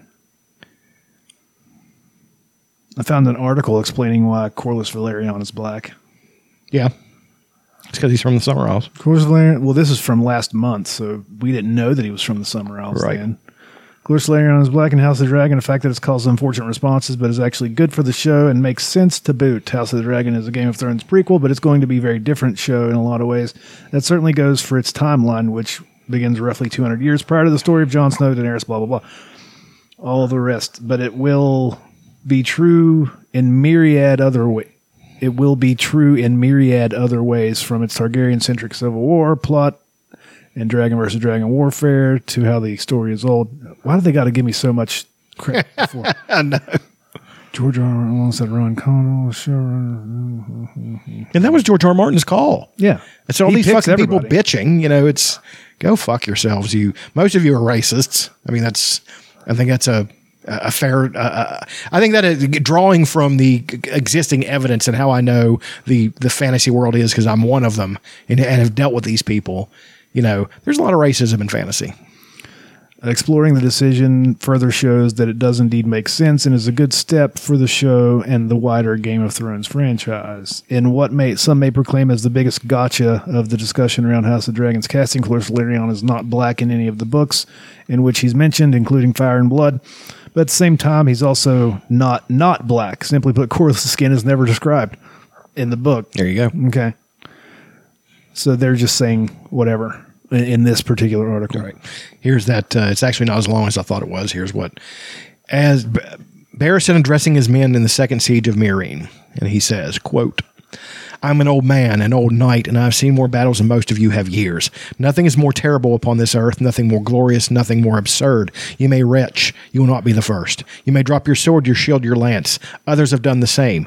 Pick it up and go on fighting. You may foul your breeches. I did in my first battle. No one will care. All battlefields smell of shit. You may cry out for your mother. Pray to God you thought he had forgotten. How obscenities that you never dreamed could pass your lips. All this has happened too.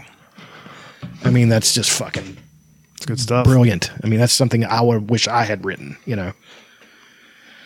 Other favorite things. I finished finished the first two Dune books. Now I'm getting to the third, and I remembered why it was so hard to finish them. I do a lot of discourse going on in it. It's just, I do like my fantasy to be, and my science fiction to be morally ambiguous. I like that. But I also like to like the characters. There should be characters that you despise, and there should be characters that you love. Dune is so, I will say, realistic that everybody in it is a motherfucker. Even the characters you have grown to love. I love that he's able to take those chances. I like that. But at the same time, it's like, man, why can't you do, as a matter of fact, that was a complaint so much that he brought Duncan Idaho back to life, because they're just like, we don't like anybody in this books. Can you please give us somebody that we will like? It's like, okay, we'll bring Duncan Idaho back to life. And that's what they did. And he is a lovable character and stays that way throughout the series. And it actually brings a lot of humanizes a lot of things that get hard to deal with. I know what's going to happen. I've watched things about it on YouTube because I was curious and I wanted to see how it went, but I wanted to read it. So I read it, and, now I'm on Children of Dune. I've just started, and lo and behold, Night of the Seven Kingdoms showed up, and I've been reading it ever since, and I haven't gone back to it. I also received the first book of The Dark Tower today, The Gunslinger. Yeah, I saw that. Yeah. I like the cover of it. It doesn't look like a Stephen King book. That is, I'm surprised I got that edition. That is the original edition. That's the paperback edition from the first time it was released. I've discussed Michael Whelan on here before. He's done covers for Tad Williams. He's done covers for, he's done so many covers for Tad Williams. He did the Dragonbone Chair. He did Stone of Farewell. He did Green Angel Tower. He did all of his work is brilliant. And one thing I was really disappointed in this latest book, the publisher didn't want to pay him. So they didn't have him do the cover. And I'm sure Ted Williams, his hands were tied with that, because I can see Ted Williams as a guy being like, are you out of your fucking mind? This is Michael Whelan. Pay him whatever he fucking asks for, I know it's not like that anymore, but the artwork on a book or an album or anything, that was half of the draw. That's the reason I picked up Game of Thrones. I was fascinated by this. I remember seeing the first cover. It's the original cover. It's just Jon Snow riding on a black horse. It's some debate over whether it's Jon Snow or Sir Waymar Royce, who was the first. I think it's Jon Snow. People who think it's Waymar Royce obviously haven't taken the fact that there is a dire wolf in the picture. I don't know. That's the one. I remember having that book. I read that book. I wish I could find that copy. I wish I could find that. You know how much I'd have to pay for that copy right now? Robert Jordan says it's brilliant. It's $49. That's actually not so bad. I don't know where this is at. I read that book and read it till it fell apart. I read that book so many fucking times. First I was edition. so in love with it. First print, first edition. I think it. I don't even think it was released as a hardback at first. I think it was released only as a paperback, if I'm not mistaken. Oh shit! Shows you inside the spine. Yeah, that's a fucking paperback, dude. They released it only as paperback. If I had fucking kept that, you know how much that motherfucker would be worth? $49. Well, yeah, I mean, for a $5 fucking paperback. Is that how much they were then? Nowadays, this I think it probably was $4.95. So See, $5 and some change. So his new book will probably be $30, probably. Yeah. Inflation. Easily $30. Yeah. What else did I do? Worth it if you like it. I started watching Better Call Saul. Hell yeah. Like Did you ever watch it before? I hadn't. It's great. You get to see Slippin' Jimmy. Slippin' Jimmy's great. He's fucking. I love Odenkirk, man. He's so fucking good. He's so good. He plays drama very well, and then you give him a role where he does drama and comedy. Like nobody. He's so good. Nobody was fucking home run because it was just so great. This guy who started on Mr. Show, you know. How silly. He was a writer for Saturday Night Live in the 80s. Yeah, he was a bit player. The first time you really saw him was in Mr. Show with Dave. He was a bit player in fucking in Seinfeld. Yeah. He had a small role in Seinfeld. He wrote for The Simpsons for a little while, and his brother, I think. Yeah. Dave. He seems like a guy that hung out with Conan. Like him and Conan were probably tight. Yeah.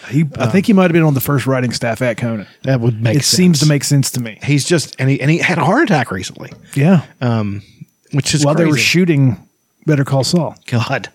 Can you imagine? I mean, I don't even want to imagine what a heart attack feels like. But I haven't seen the last season yet. I'm in season 3. I've been going through it at a pretty steady clip because I'm watching. That's one of those shows that once you get started on it, you can pile on. You can do 3 episodes in a night very easily because they're all very entertaining.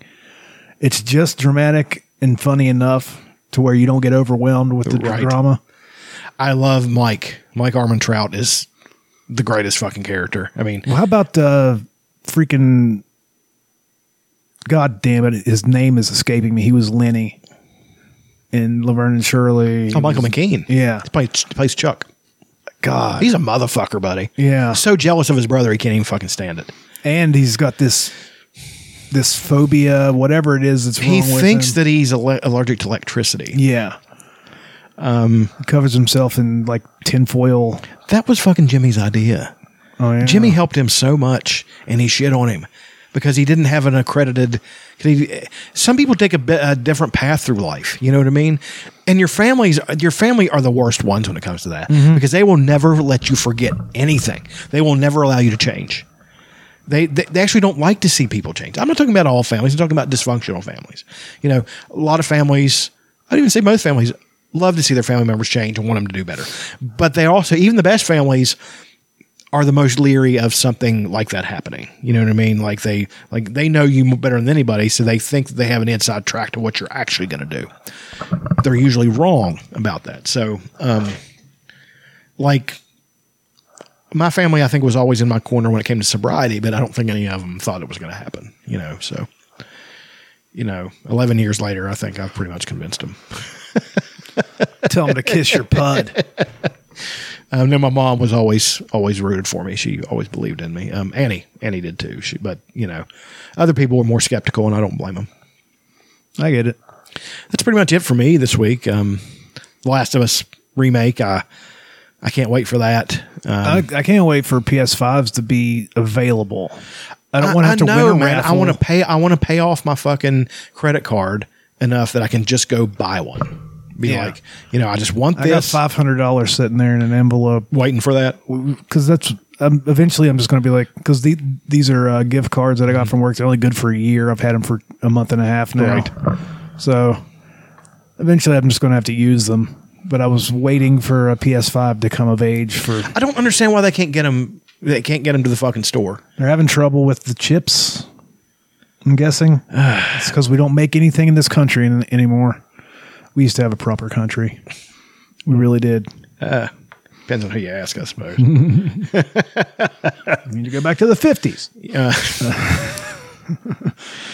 Yeah. Imagine if you were a water fountain maker in the 1960s. If you were, doubling up. If you were a bathroom fixture company, and then all of a sudden everywhere doesn't have to build 4 different bathrooms for every floor of a building. Man, you were swimming in gold.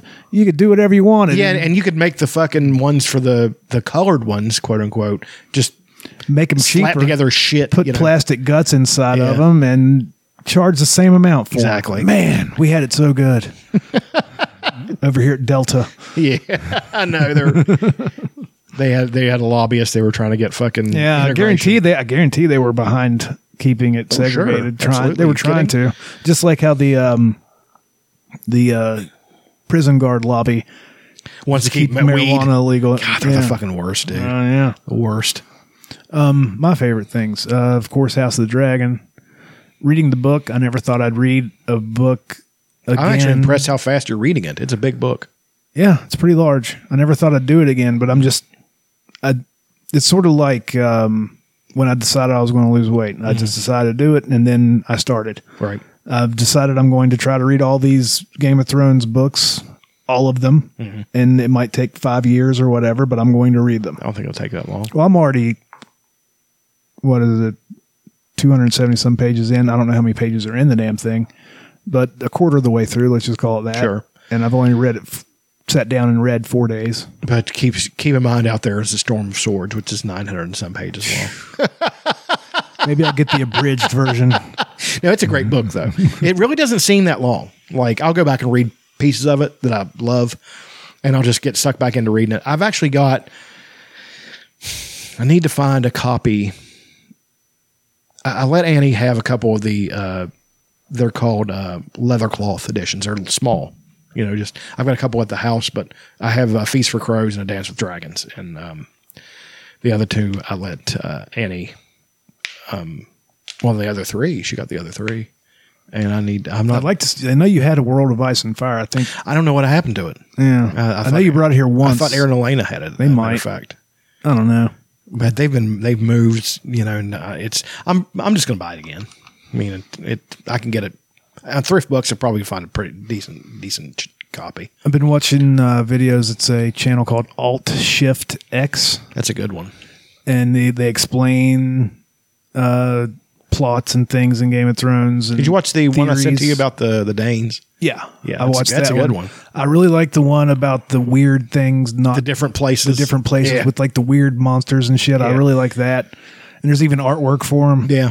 And the guy has a really soothing voice. He does. He's very good. Lightbringer's a good one too. I've actually had discussions with him. Yeah. On the on his page. They all do live streams after the end of each episode, like 15 minutes after it's over with. Right. And that's a good, if you're good at it and you can get enough people watching, you can make some money doing that. I still think that I really could do one with the Ted Williams work because there's none of it out there. Like, and he has 3 different series that are massive. He has the Austin Ard series, which is a set of 2. Well, now it's the second part's 4 books now.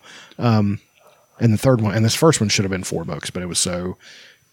I'll bring it to Green Angel Tower. It's a brick. It's like that. Yeah, well, if you want to do that, we can figure out a way to do it. I'm going to have to watch more of theirs to find out how they structure theirs. Well, the way Alt Shift X does, you never see his face. Mm-hmm. He does infographics for everything, but that is work. That is and I don't know how to do it. I don't know how to do that. Yeah. So, JMO might. He might. I mean, I know how to make memes, which is basically what that is with information on it. It's something to maybe learn.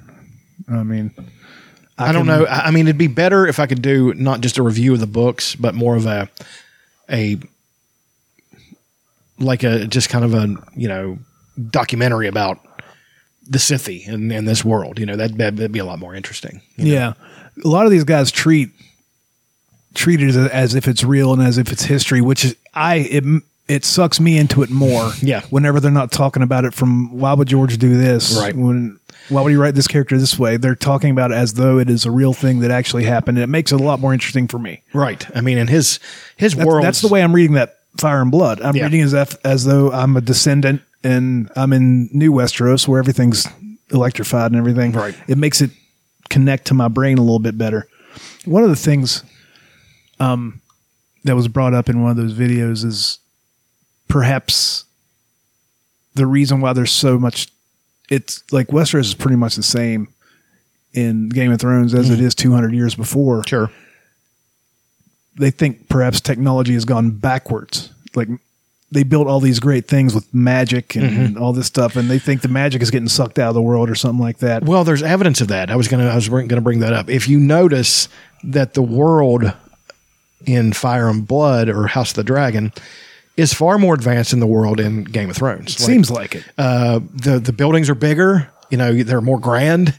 You have more. It's a very Westeros is a very rough place. Now, I'm not saying that the rest of the world isn't like that. It is like that too. Essos, as a matter of fact, in Game of Thrones, looks at Westeros as a savage place filled with crazy people with armor who sit in castles and make war on each other and, you know, do all kinds of crazy shit. So that's that. I think that is a definite possibility, and I think that Valyria. I think like the weather, the magic comes in waves. Like, you know, dragons died out and then they came back to life, and then they're probably gonna now at the beginning. One thing that's gonna happen on the Jon Snow show, I think, is it's the Jon Snow show. I'd like to see a band leader like Tormund as the band leader. Hello and welcome to the Jon Snow show. He's a cunt. Today we're talking about Aegon's conquest. Apparently, I'm distantly related to this Aegon Targaryen.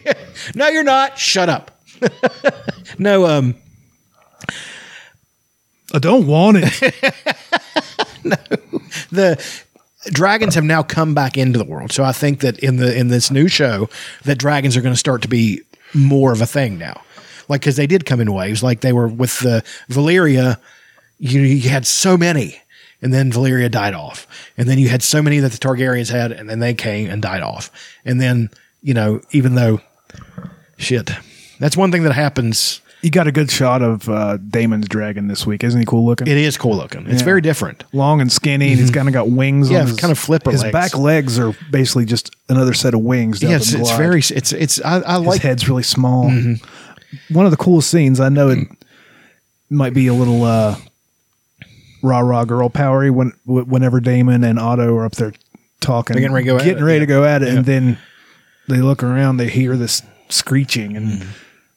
The clouds are bubbling up, and Rhaenyra comes up through there on her dragon. I just wanted to hear Stone Cold's music hit. Like, somebody needs to get on making that. We could do it if you could play the video. I'll play the song.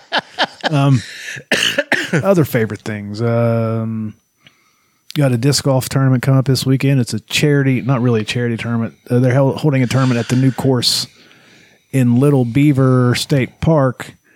It's called Ace Runs Only. They're shortening the tees to where pretty much anybody could reach them. So you got a chance at hitting a hole-in-one on every hole. And they're doing this to finish the course. They need to put tee pads and signs in.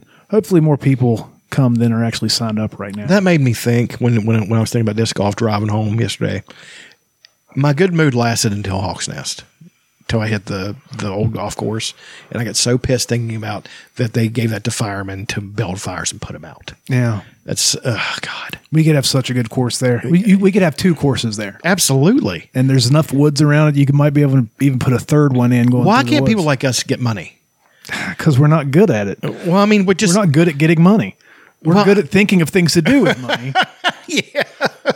I wish I could. I wish I could write to like some obscene billionaire and just have enough moxie to be like, "Hey, man, could you float me enough that I could make this and we could do something with it?" West Virginia really could make the state like the mecca for disc golf on the East Coast. Absolutely, because there's enough terrain. There's enough open spaces. You could have all the different types of play you want. You. Not wanting for anything, and there are plenty of courses. I mean, there's new ones popping up all the time. It seems like, but we could have as many courses as we do counties. Like I've even thought of just it here, right? Just in this valley, we could make them as wherever we wanted. There's parking there. Oh, yeah. There's a shit ton of parking. You could have tournaments. And I've even thought of a name you could call it the Eyrie, like in Game of Thrones, because you have Hawk's Nest and you have the Eyrie. You know, it's like put a hawk, you know, fucking nice wooden sign on it, and you know all kinds of shit, and you know. I think they tore the clubhouse building down, which would have been a store for the disc golf. I know. I mean, but just build a bigger building. You know, it's I don't know, man. I get so disgusted. I'm not trying to talk shit about firemen. I know what they do is important. I really do. I'm not one of those people who just shits on them. But at the same time, I think that is a short-sighted. It was a public park. Right. That golf course was a public park. It was free to play. I think maybe a couple bucks, whatever it was, and instead they take it from the people who have paid for it for the last 100 years or whatever it was, and they give it to a private thing. It's a business that's training firefighters, which is something I guess that is needed. Sure it is, and I understand it, but like we could have made something really cool out of it. It is that we could all go on. Right. It is a too small of an endeavor for a piece of land that large. Because you can only use how much of it? You know what I mean? They're not using hardly any of it. No, are they just building little buildings and they have buses or something shit that they can set on fire? I'm just like, guys, it's a place for them to drink. We can do that somewhere else. We can build something really cool here. We got the entire town of Montgomery we could set on fire. What are we doing? Well, really, that's what's been happening. The fucking meth heads are burning it down. You guys are getting plenty of practice. I don't want to fucking just leave my fucking Mexican restaurant alone. Right. I don't care about it. And Frank's. Frank's will never fall. No. I haven't been to the Chinese place of late. I don't know if it's I've been there since the new people took it over, and it's fine. It's good. Sure. I haven't been there in the last month or two, though. I'm staying really strict on this fucking... It's pretty much keto. I mean, it's more low carb than it is keto. I mean, that's what I did. Milk, if you follow keto, you can't really drink a lot of milk. So I know you like your milk. Oh, dude, I fucking kill it. I'll go home here and once we're done with this and take a big old fucking giant slug of milk before I go to bed. Fuck yeah. Well, I'm done. I don't have anything else. Yeah, I don't either. I think I'm pretty satisfied with how this turned out once again. We're really good at this. Yeah, we do okay. Thanks for listening, and go fuck yourselves. Oh, I got to start it from the beginning. Hold on. There we go. Bye.